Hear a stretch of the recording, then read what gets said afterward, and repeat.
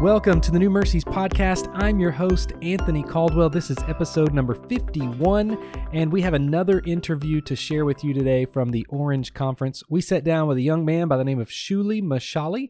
He is from Florida. He serves his church in a unique role, and he's got a little bit of encouragement for us today. And as I heard his interview and just began to think about it and pray on it, it made me think about when I first started in ministry. Shuli is talking about how he serves his church in their preteen ministry, and that's how I started in ministry. I began teaching a class with 5th and 6th graders. I'll never forget it. It was years and years ago, but I remember sitting in a room teaching these young minds and helping them shape their faith at an early age. And it made me think, what makes a good leader? I was young when I got started. I was 18 years old. I didn't know what I was doing. I was just old enough to not be in the youth ministry anymore, and the church had a need. And honestly, my heart began to break for that age group because we didn't have anything serving them well. And it made me think back, to be a great leader in a church, you got to have two things going for you. You need to have an incredible relationship with Jesus. You need to be talking with him every day. You need to make sure your relationship with Christ is growing. And the second thing you need to have is a burden for the people he's called you to serve. If you are brokenhearted, I've heard it said before that Nehemiah was a brokenhearted leader, and great leadership starts with a broken heart.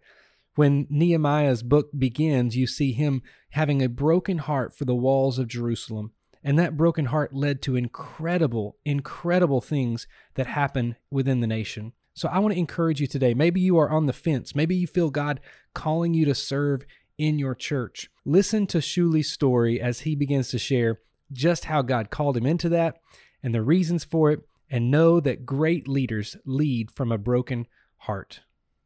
Hey everybody, this is Joseph. I'm here at the Orange Conference with Shuli Mishali. I told him I was not going to attempt to say his name. It took me long enough to spell it. It's great though. It's great, man. So are you having a good time here? Amazing time. It has been fun. Yeah. It's crazy here. So hey man, so where are you at? Well, we are out of Citrus County, Florida, right above Tampa, right next to Orlando. No one knows us because of those two places, but yeah, right there. All right. So where do you go to church at? Calvary. Name's Calvary Church. Calvary Church. And what do you do there? I am a youth pastor for the 4th and 5th graders in the small group capacity and the large group capacity. Oh my goodness. Our prayers are with you, my friend. That's fun. That's a very interesting group. Yeah. The interesting age group. You really have to be called by God to do. Yeah. I truly feel blessed with those kids. Just the love that's there is needed. You know, I don't know if they know how to reach out for love, but they need it. That is, man, that's so true. That's so true. So what led you to start serving in that capacity?